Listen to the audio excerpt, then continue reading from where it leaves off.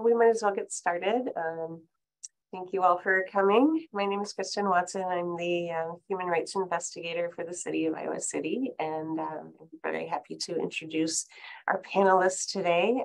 Dr. Jeanette Gabriel is the director of the Schwab Center for Israel and Jewish Studies at the University of Nebraska at Omaha.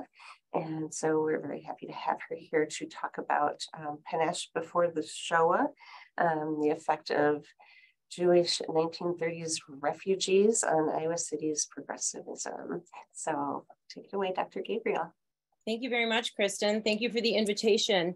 It's such an important moment in the history of the United States to be celebrating Jewish American Heritage Month. We really have unprecedented levels of anti-Semitism in the United States.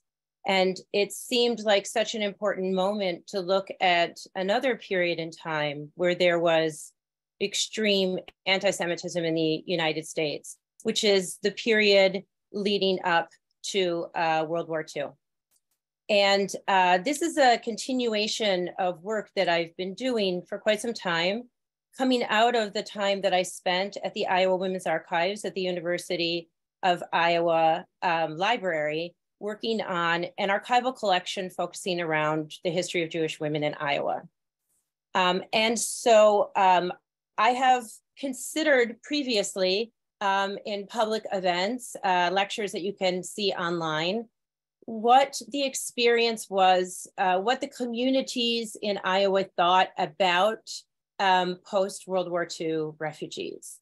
And today I want to focus in a little bit more tightly on the Austrian and German refugees who came before the end of the war and consider the impact that that has had on Iowa City as a whole. It struck me when I was a PhD student in Iowa City coming from the East Coast, in many ways how European Iowa City is. And I always sort of wanted to explore some of the roots of that. And I certainly can't make an argument that it was German and Viennese immigrants who have created the intellectual and progressive vigor entirely of Iowa City. But I'm going to try to make an argument that they certainly have contributed to it. So let me give you a little bit of background. Between the summer of 1938 and 1940, there were 75,000 Austrian and German refugees who settled in the United States. And this was after Kristallnacht. It was a moment of openness in fairly restrictive US immigration policy, which allowed for a small number of highly educated immigrants to enter the country. Most of those immigrants joined the growing refugee community based in Washington Heights, which is a beautiful neighborhood in northern New York City that has a lovely view out over the cliffs of the Hudson River. By the time the 1940 census was conducted, there were 20,000 refugees congregated in Washington Heights, with 2 German language newspapers, 8 kosher butcher shops, synagogues, restaurants, social and athletic clubs, and cafes, as well as Lublow's Palm Garden, which offered German cabaret. And all that is taken from Stephen Lowenstein's work, Frankfurt on the Hudson. So the urban-based, highly educated refugees that came in this pre-war wave were very different from the post-war refugees that would trickle into the countries after the borders finally reopened in 1950-51. And the conditions of wartime America were also different. The enclave in Washington Heights was strongly patriotic. And they were very concerned about internal political discussions about the situation unfolding in Europe. And that played out in the pages of German language newspapers and in the neighborhood parks. Now, the focus of my presentation is not talking about Washington Heights, but actually talking about what I call the Jewish hinterlands, or when Jewish people are living out in areas of the country that are not part of these East Coast enclaves. And I'm going to focus on of course, Iowa and Iowa City, the region around Iowa City. Now, this was actually a very special area for Viennese and German refugees for a series of reasons. One was the Quakers set up a hostel called Scattergood in Scattergood School. And this was a model that they hoped to replicate as a refugee hostel in 16 other communities throughout the world. However, they ran into significant issues at Scattergood, and it wound up being the only refugee hostel that they operated in these pre-war years. But the having the Scattergood hostel so close to Iowa City, located in West Branch, created a lot of momentum in terms of cross-cultivation of the refugees who were at Scattergood coming into Iowa City, and in particular to the University of Iowa, but interacting with the community in Iowa City as a whole, and not just Iowa City, but also Cedar Rapids and West Branch. So that is one dynamic that's particularly different about Iowa City. The second, and this is a similarity that Iowa City had with other university towns across the United States, is that it was a place that German and Austrian scholars who were refugees came to work. And this, one can argue, has had the most significant long-term impact on the refugee influence in Iowa City. And the third is actually a single individual. And it's not often, I'm a social historian, it's not often that I would say a single individual has such a tremendous impact. But Dr. Arthur Stendler was really a forerunner in thinking about how to continue the bringing over large networks of refugees. This was a policy that the Jewish community had invoked in signing many affidavits to bring over family members during the pogroms when the US borders closed in 1921. Stendler decides to continue that policy and very dramatically brings over 12 of his family members to Iowa City. And because they are all coming from a highly educated particular group within Germany, it has a significant impact on the region. And I'll talk a little bit more about Stendler as we move along. But I want to begin with Scattergood. There are many, many different histories of Scattergood, but I'm going to take a different tact. And I want to say, before I get into the focus around Scattergood, that work that has been done on the group of immigrants in Washington Heights tends to focus in three main areas. The attitudes that the refugees had to their homeland. Annie Schinderlin's work really focuses on the influence that refugees had in Germany in the post-war era. The role of artists and intellectuals in influencing American culture and higher education. Of course, there's Anthony Helmut's groundbreaking work, Exiled in Paradise, German refugee artists and intellectuals in America from the 1930s to the present, and even Erhard Bahr's close examination of the refugee community in Los Angeles. And finally, there's been some important scholarship that has documented the efforts of the American Emergency Committee in the aid of displaced foreign scholars. And that organization played a significant role in bringing refugees to the University of Iowa. This project, as I said, is really much more focused on the Jewish experience in the hinterlands and taking a look at what the impact of the German and Austrian refugees is on the Midwest communities and also the small Jewish communities that existed within these Midwest areas. So I want to begin not by revisiting the histories that have been done of Scattergood, and there are several really excellent histories, but rather instead taking a look at some of the power behind the scenes that allowed Scattergood to happen. The American Friends Services Committee, which was a Quaker organization, organized Scattergood nationally, but it could not have taken place. The hostel could not have been set up and flourished without local support from within Iowa. So let me see if I can just pull up my presentation there and we can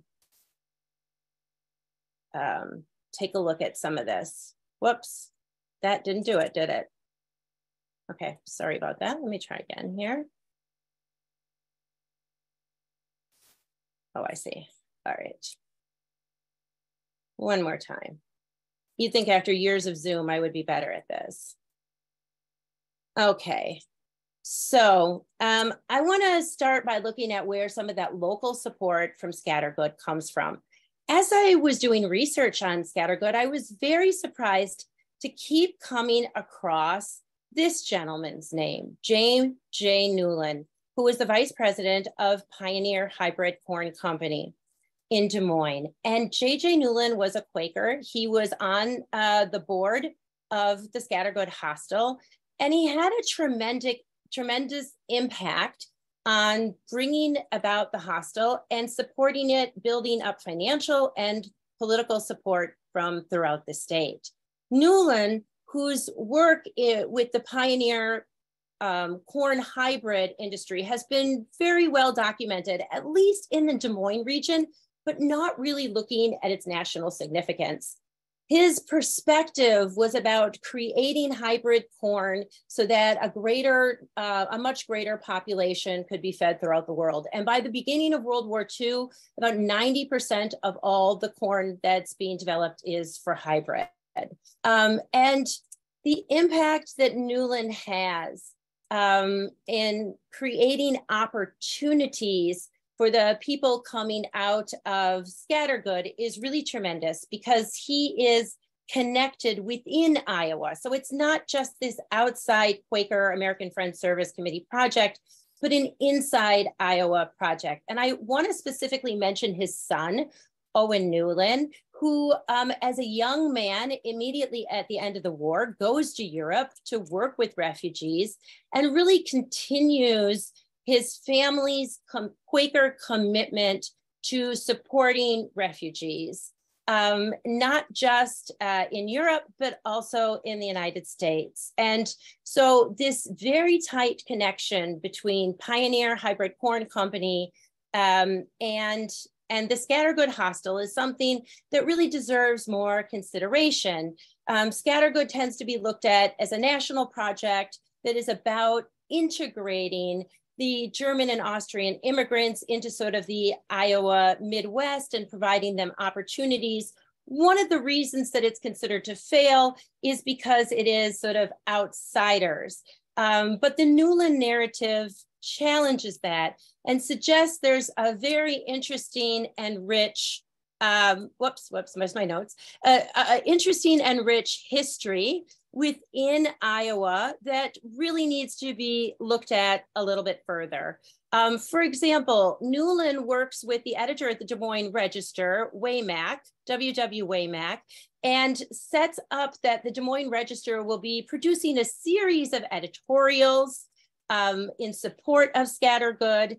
And I want to also mention that Newland is really, really instrumental in William Penn College in Oskaloosa, Iowa, which was a Quaker college founded in 1873, which sort of collapses after the Great Depression and has a moment of revitalization under President Cecil Hinshaw, which Newland brings in, who focuses on three main areas: draft resistance, social equality, and racial integration. And now this gets us to a very interesting point that keep in mind, the German and Austrian refugees are eager to integrate, and they are also very concerned about what is happening in Europe. They don't necessarily agree with the Quaker position on draft resistance. And there's also a tension at play within Scattergood about whether or not the largely Jewish refugees could be viewed as openly Jewish. And many of the refugees who are, I'm just not getting this right today, many of the refugees who are at Scattergood comment on how uncomfortable they feel practicing Jewish holidays, not that they feel the Quakers are in any way pressuring them to become Quaker, but that they feel they need to, in some ways, hold back from being openly Jewish in order to be seen as open to assimilation and making connections with the local community. So this big press article in the Iowa City newspaper is a perfect example of this tension. Refugees at Scattergood prepare for Christmas. Well, the reality is that the vast majority of the refugees, of course, are not actually celebrating Christmas, but this is not something that is recognized by Scattergood or necessarily seen as the message that they want to take out into the broader community at large. So this tension, as it develops, creates impact that while there are a lot of refugees at Scattergood, their main focus over time really becomes trying to get out as quickly as possible and trying to find jobs. And I want to highlight there, this is a draft card in World War II from one of the residents, Lewis Hack, and he is listing his residency at Scattergood. And you can see he's from Panache in Bavaria, and he's listing himself as unemployed. So the average stay at Scattergood is a little less than 4 months, and families that are coming there, or more often single men, are really looking for opportunities to move along. So now I want to mention the role that Pioneer Hybrid really plays in placing people in jobs. This is Carl Schnabel from Vienna, and Carl was at Scattergood. His son was in Kindertransport out of Vienna and was in England, where he mentored under an Episcopalian reverend. And the family was reunited in Omaha after the war. Carl is able to get jobs in seed companies that are connected to Newland's network. So Newland really sets up a network for jobs where he's asking his colleagues throughout the seed industry to take a chance in hiring immigrants and to bring them on. And we see this in a variety of ways. For example, M.L. Deutsch, who's a very close friend of Carl Schnabel, in Germany was an executive in a brewery and had a law degree. When he leaves Scattergood, he's able, in November of 1939, he's able to get a clerical job at the Des Moines office of Pioneer Hybrid Corn Company, and later on become the accountant and bookkeeper there. So it's this type of network for jobs that is providing opportunities. Other immigrants, refugees in Scattergood are sort of desperately trying to find jobs locally, and this creates a relationship between the local community and the refugees. For example, Jacob and Melanie Winkler were offered a shared management position at the University of Iowa's Hillel House, and later on moved to Chicago, where Jacob worked as a draftsman. Rudy Schreck, who was one of the residents at Scattergood, got a night clerk job at a very small hotel in Corning, Iowa, before he was able to get a job selling Fuller brushes in Iowa City. And a student, several students, both Peter Schick and another veterinarian student, Peter Lugas, both worked on Iowa farms before they went to college. So there is an attempt to sort of move out into the countryside, in a sense, and find jobs in the local community. And in some cases, people stay. In many other cases, they move on. because it is challenging to stay in small towns for this particular group of German and Austrian refugees who are used to a much more urban culture. So that brings me to the story of some of the scholars who are coming into Scattergood, and then through Scattergood getting opportunities to study throughout Iowa, in particular at the University of Iowa, and then also getting academic jobs. So I want to just mention a couple of them. The first that I want to talk about is a complicated figure.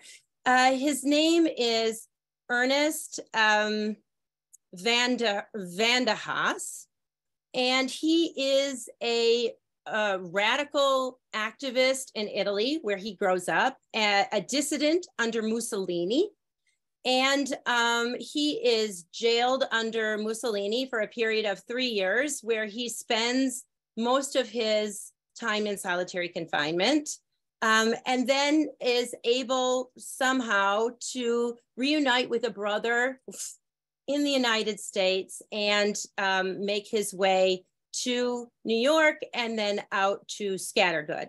So while he is at Scattergood, he finds an opportunity to go to the University of Iowa, and really quite a fascinating story. He is studying as a master's student in economics, and he's working in the kitchen while he's at the University of Iowa in 1941 and 42.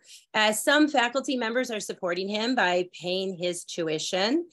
Right upon finishing his degree, he meets up with Sidney Hook, who's a staunch right-wing conservative, and becomes a leading right-wing conservative economist, even to the point of becoming close to Kissinger. So I'm just really struggling with my PowerPoint here today. Okay, so this is a picture of him, and it's really quite a famous situation that someone would flip so far from the left to the right. I wouldn't say in any means that that Iowa necessarily played a role in that, but he reflects back on the situation in Scattergood and comments that people are really struggling, trying to blend in to Americanization, but not really wanting to, because they come from an elite situation in Vienna and throughout Germany that has really disappeared. For example, at Scattergood, there's emphasis on men and women both doing chores, which is not part of the Viennese culture, and also that everyone there is expected to do farm work, which doesn't fit in well with the idea of urban intellectuals. But there is also sort of a very vibrant group of people who are coming in to Scattergood, who begin to look for opportunities, and the University of Iowa actually offers them. This is Frank Schloss. He was a ski champion in Vienna, and here he is able to set up a class within the women's athletic department in the spring of 1941, where he's teaching girls how to ski. And this is such a cool little piece showing the sort of different jumping steps that he's doing. So the contributions, the university is actually quite open, because it's mentioned in several places that the curriculum is really not flexible. It's not like people are developing new classes at this time. And yet having all of these refugees come provides an opportunity that the community can't just ignore. I want to mention Donald Hopf. His father was a mathematics professor in Germany who lost his job being Jewish and finally was able to get another position at Trinity College in Dublin, Ireland. Donald is able to come to the United States as a young man, and he gets a scholarship at Drake College in Des Moines. And he gives an interview where he basically says Hitler doesn't seem that bad. He's very naive. But what's fascinating about Donald and his sort of he's doing a lot of wild student things in Des Moines. There's a car accident that he and a bunch of young men are driving wildly.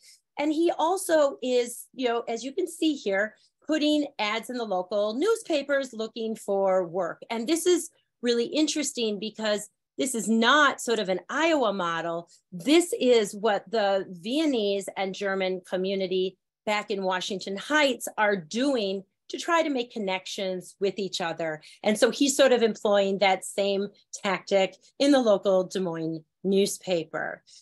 So then I really want to mention some of the quality scholars that come to Scattergood that are embraced by the University of Iowa. And in particular here is Fred Herzog, who was a lifetime judge at the age of 33 in Vienna, who had his lifetime appointment stripped and fled the country. And he is now, once he gets to Scattergood and Iowa City, he is entering the Iowa College of Law as a freshman in order to get recertification. And while that sounds very, very hard, he's actually one of the lucky ones because the certification is only really available for the younger scholars who are coming into the United States. You have some very experienced lawyers and doctors over the age of 50 who cannot participate in a recertification process. So Dr. Herzog is able to quickly slide through the College of Law and begin his career anew in the United States. And these are really opportunities that the University of Iowa is extending to the refugees in an attempt to help them with their integration process. And I want to mention that one of the interesting things that's happening at Scattergood is there are many community lectures. And I want to give you just an example of a couple of those, that these highly trained academics and scholars are going out into the surrounding communities and giving lectures.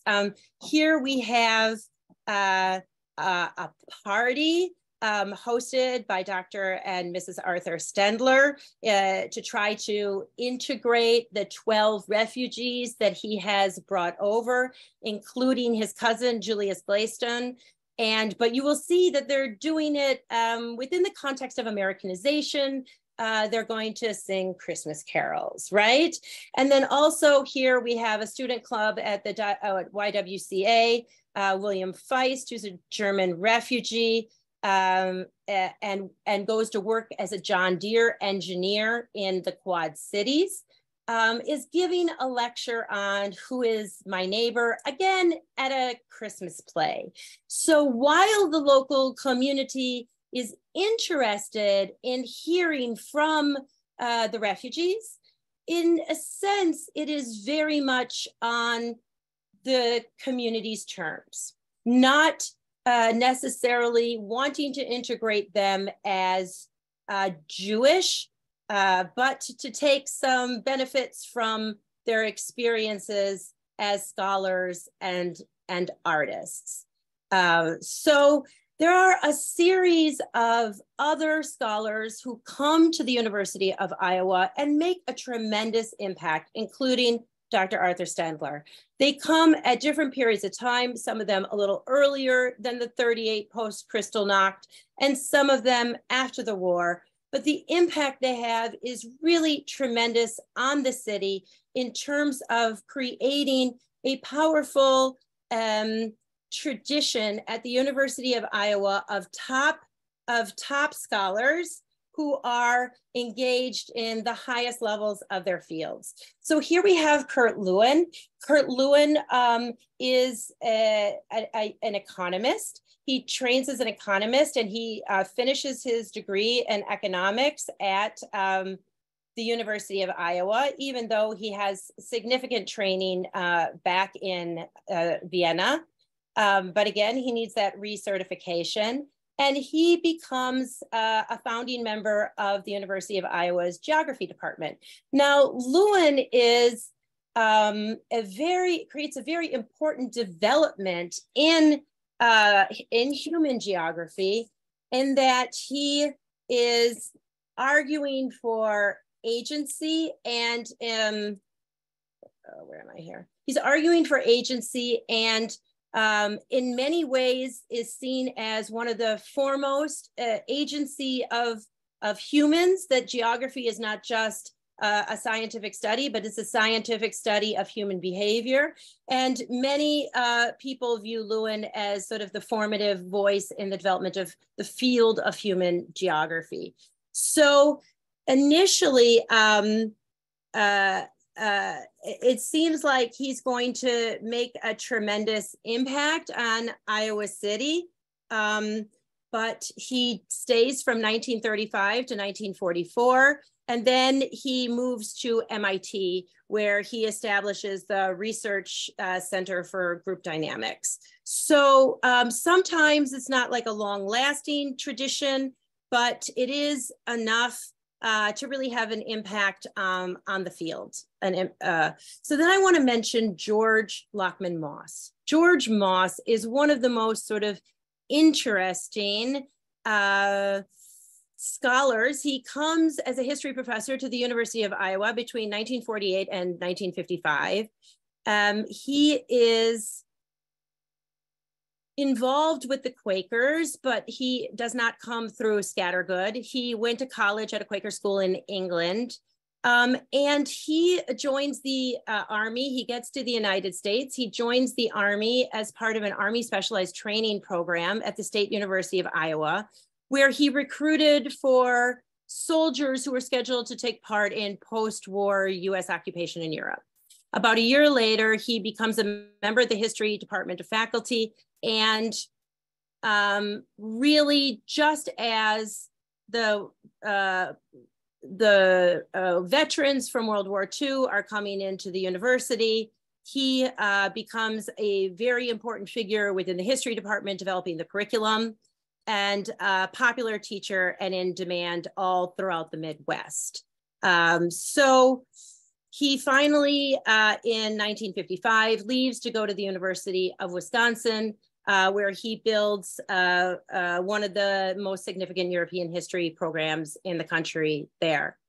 In addition to these scholars, probably the scholar that people know the most about is going to be Gustav Bergman. A lot of people in Iowa City will probably know that name. Bergman was born in Vienna. He earned his PhD in mathematics at the University of Vienna in 1928. He got his PhD. He also studied with Albert Einstein in Berlin. And he finally had to flee in 1938. And he came to the University of Iowa, where he became a professor of both philosophy and psychology. So his work with Einstein in the early 30s in Berlin really established his stature as a scholar. During the early 30s, he was a member of the Vienna Circle, which was a collaboration of scientists, philosophers, mathematicians, who all supported logical positivism, which is, of course, the theory that empirical observation is necessary to verify any sorts of statements of value. So Bergman and Kurt Lewin, who comes to the University of Iowa in psychology, create a powerful force of top scholars in the country who are located at the University of Iowa. Now, I want to mention that it's very important for Bergman that he has the support of the Emergency Committee of Academic Displaced Scholars. And not just that, he also has the support of the University of Iowa president, Eugene Gilmore, who's really instrumental in creating these opportunities for the refugee scholars to come to the university and recertify their degrees, and also to build departments and have some space to grow. In 1972, Bergman is among 5 University of Iowa faculty members who's named to the first Carver professorships that are established as a $3.5 million gift to the university from Roy J. Carver. So his impact is really quite profound. And in addition to all of these folks, now I want to shift to the Stendler narrative. It's really quite impossible to underestimate Stendler's impact and the impact of his family members that he brought to the University of Iowa. So Stendler is, in fact, some people will argue that he structured his entire program at the university, which is really about providing childhood medical care around structures related to labs in Vienna. So Stendler decides to bring over these 12 family members, and this is actually a pretty controversial move in the sense that many people would see this as misusing the affidavit process in order to funnel in many different family members. But the people that he brings over have a tremendous impact on Iowa. For example, he brings lots of nieces and nephews and cousins, and they all attend the University of Iowa and graduate with various degrees, go on to graduate studies, and have a significant impact in particularly in Des Moines, where many of them moved to Des Moines. So let me see if I can just go back to my PowerPoint to show you some of those pictures. Okay, so I've just been tooling along here. Here's George Moss in front of his home in Iowa City in 1936. One of the reasons Moss was so controversial is that he was openly gay in a very early period of time and received a lot of backlash for that, both within the Jewish community and without. This is documents that are found at the University of Iowa archives. It shows Bergman's travel documents, and then him also here at the University of Iowa. And here is Arthur Stendler. I want to mention his mother, who he brings with him, Olga. Olga attends classes at the University of Iowa in her early 70s. Her entire family is part of this powerful musical and scholarly circle around Albert Einstein in Vienna in the early 30s. So Stendler's cousin, Julius Glaiston, is a baritone. He's considered sort of a child prodigy from the age of 11. He also studies law. So this is showing sort of the intersections in the Viennese world between medicine, music, science, and the arts. And here we have a picture of Stendler opening up his home to all of these different cousins and nieces and nephews. They're living with him, and then they're moving on to Des Moines. One of my favorite narratives of his nieces, of his nephews, Fred and Michael Matthews, they are horsemen and very active in the riding community, in stables, in bringing in famous Viennese horses, and playing a very active role in the Raccoon Valley Pony Club in Des Moines. So that's a really powerful sort of network throughout the area of creative people who are doing fascinating things all throughout the region. So while there's a lot going on in Iowa City, it also is spreading beyond Iowa City through Stendler's connections into Des Moines. I'm just really in my presentation mentioning a small number of narratives. There's many more to tell. In closing, so that we have a little bit of time for Q&A, I want to talk a little bit about what I think is the impact of these individuals and how they really affected the progressive aspects of Iowa City. And I would be happy to share with people much more information on many of these individuals and the role that they played. But in the interest of a short presentation, I'm just really giving you an overview.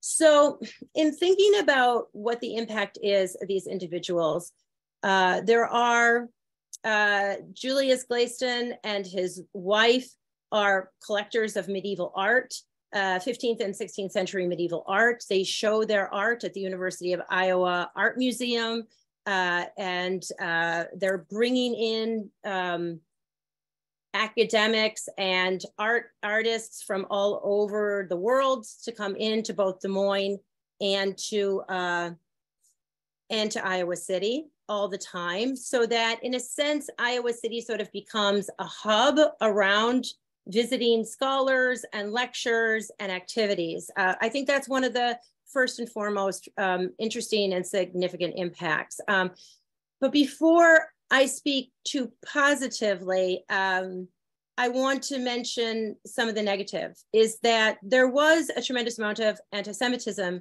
in Iowa City. And that doesn't make it really any different from the rest of the country. There's anti-Semitic incidents happening throughout the country. In 1937, Rabbi Lubchansky, who's the rabbi at Agudas Hakim Synagogue, is attacked on the street by a group of youngsters. He reports them to the police, and this is sort of denigrated in the local news as overreaction. There's another big incident 10 years later after the war, where a Hebrew scholar in Iowa City, who will later become the rabbi at Agudas Hakim, is attacked and badly beaten on the streets of Iowa City. The Iowa City Attorney General's office does an investigation and finds, contrary to interview statements that are made right after the attack, that this is not related to anti-Semitism in any way. Interesting that and not surprising, that the Jewish community does not want to press charges, does not want to bring attention to these matters.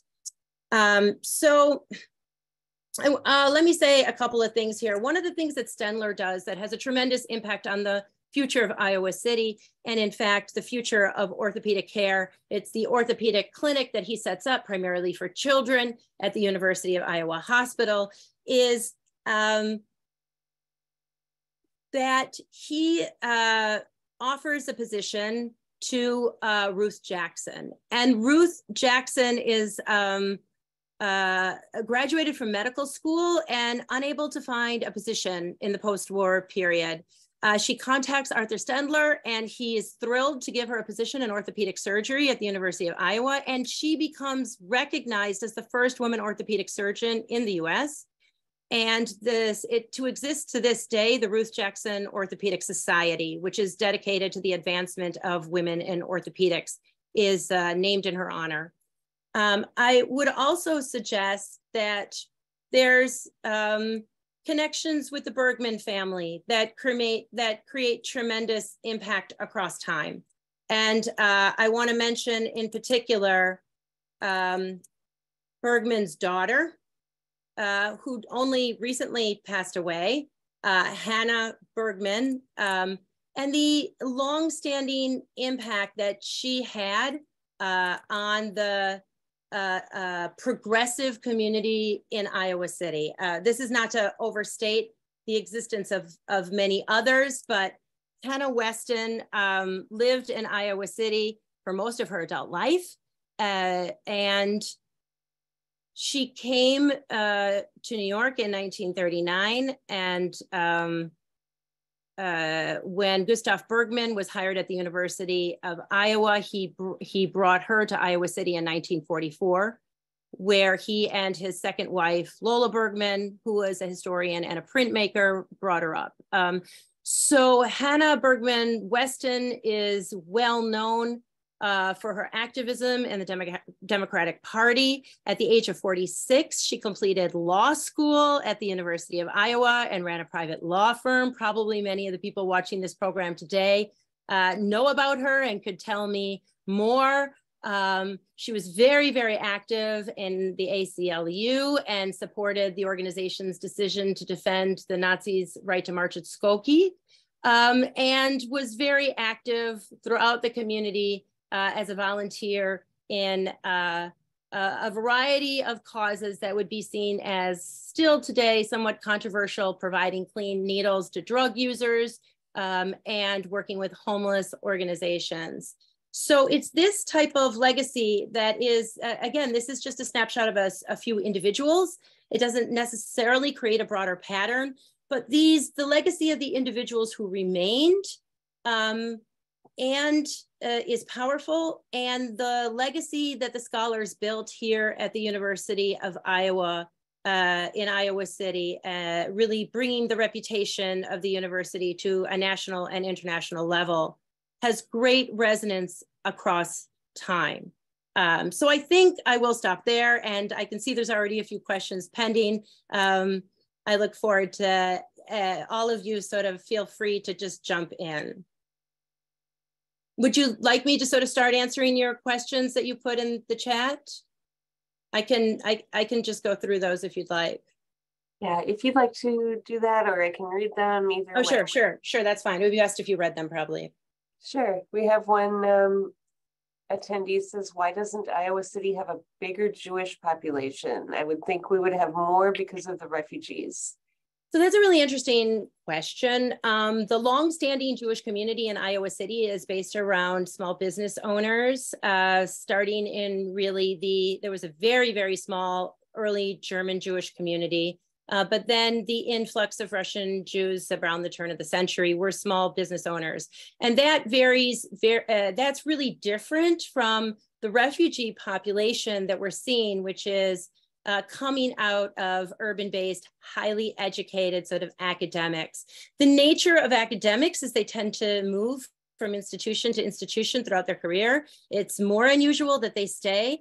And perhaps it's sort of the town and gown tension that you can see sort of running through my presentation, in a sense, that the local Jewish community that sustains across time is in the town with the local businesses, as compared to the academic Jewish community that comes and goes across the decades. So our second question is, how does these stories compare to other Midwestern states? For example, did U of Wisconsin have influx of Jewish, urban, well-educated individuals?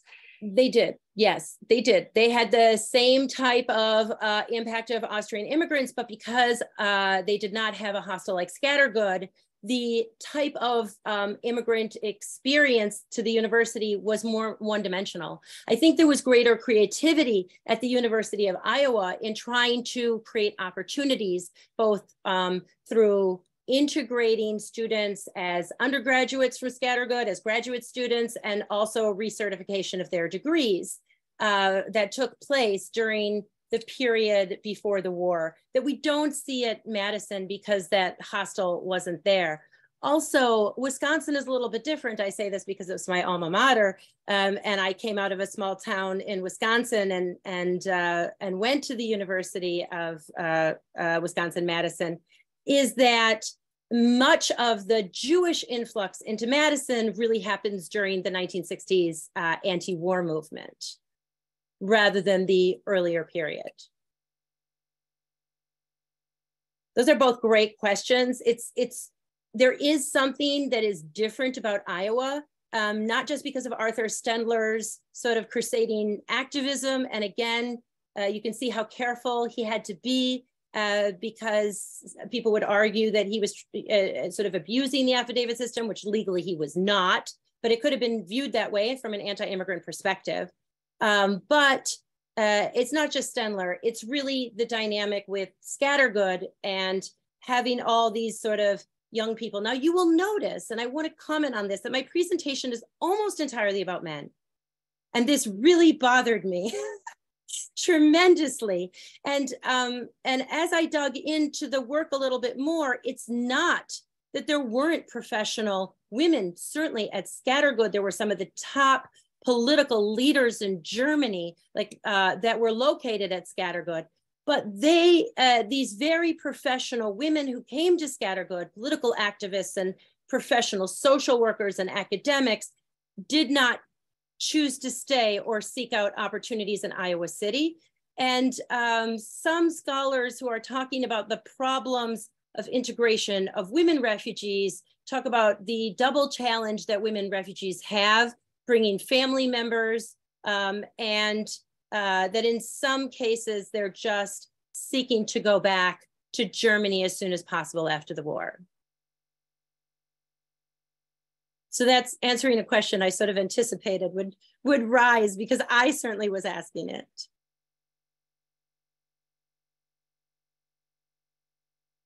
We don't have any more written questions. If people want to raise their hands, you as a co-host can allow them to talk, or I can allow them to talk. Sure, I'm happy to take questions.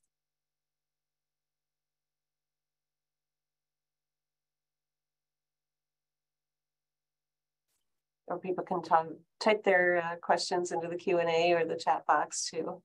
I will say it's very interesting how the idea of Scattergood was to provide economic opportunities for the Viennese refugees. Many Viennese refugees who were in Washington Heights with higher academic degrees were never able to work as professionals again and didn't have the recertification opportunities. So in that sense, the Quaker experiment really provided a tremendous opportunity for many of these Jewish immigrants that they could not have had in Washington Heights. On the other hand, Washington Heights was a really vibrant, intellectual community. And this is always the cost of sort of moving out into the rural spaces. The question about why isn't there a larger Jewish community in Iowa? I think as a Jewish person who lived in Iowa for a while, and I'm sure many others would say how challenging it really is to live in a small town as a Jewish person that isn't unfriendly, but also perhaps isn't openly friendly or embracing. Many of the Jewish people who lived in Iowa in the small towns throughout the state found it really challenging to provide their children with religious education and often would move to larger urban areas in order to make that possible. Any other questions for Dr. Gabriel? Looks like we've got one in the, yeah. Yes.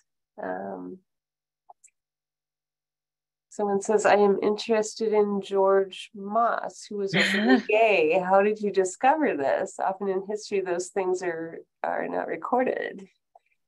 Right. Moss is a really fascinating individual, very unusual. Of course, and what's fascinating about Moss, of course, there's a vibrant gay scene in Vienna before the war.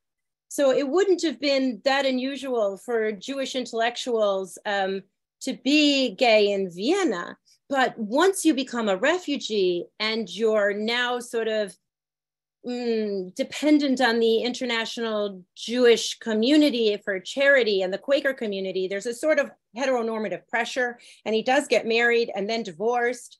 So he's not without some tension, but he is really quite a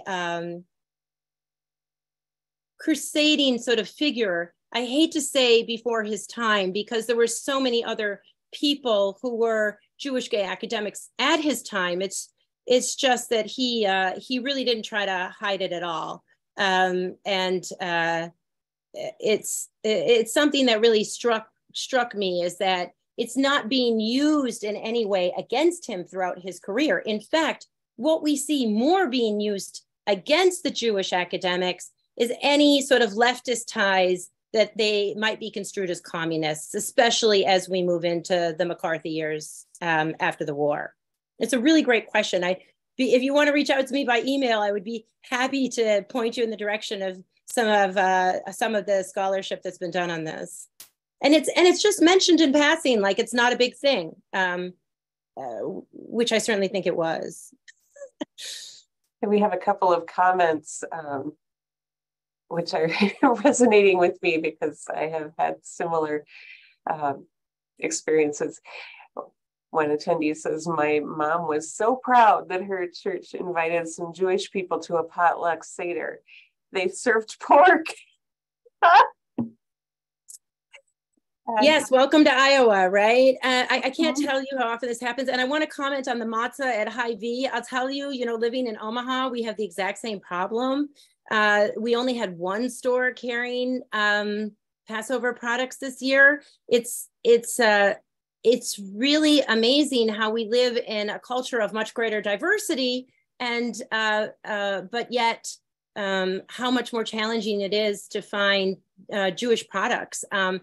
And part of that is perhaps the dwindling populations, though the dwindling populations in Iowa City, and it's remained fairly stable, but it's such a low amount.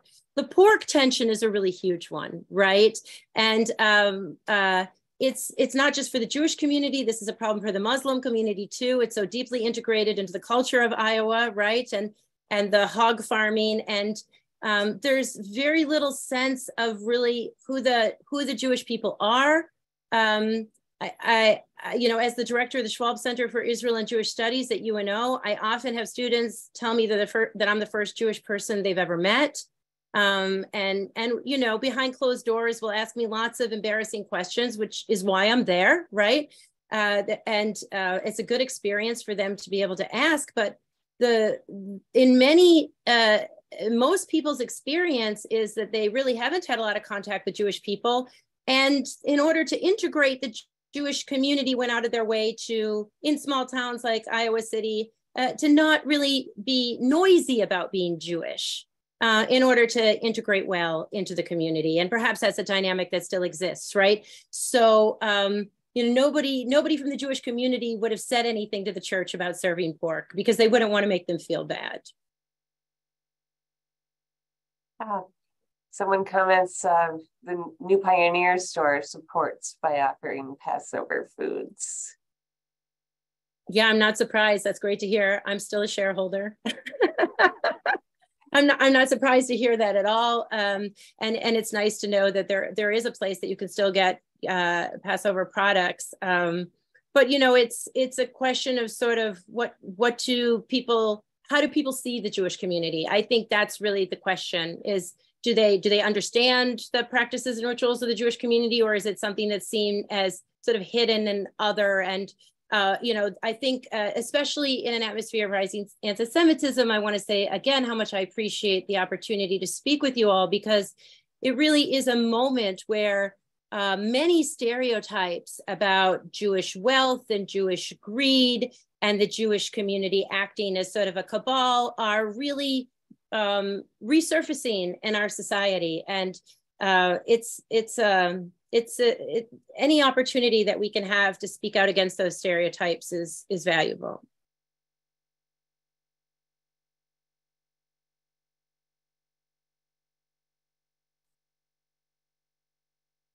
Well, we have time for one more question if anyone has one before we sign off. Or comment. Doesn't have to be a question. Yes.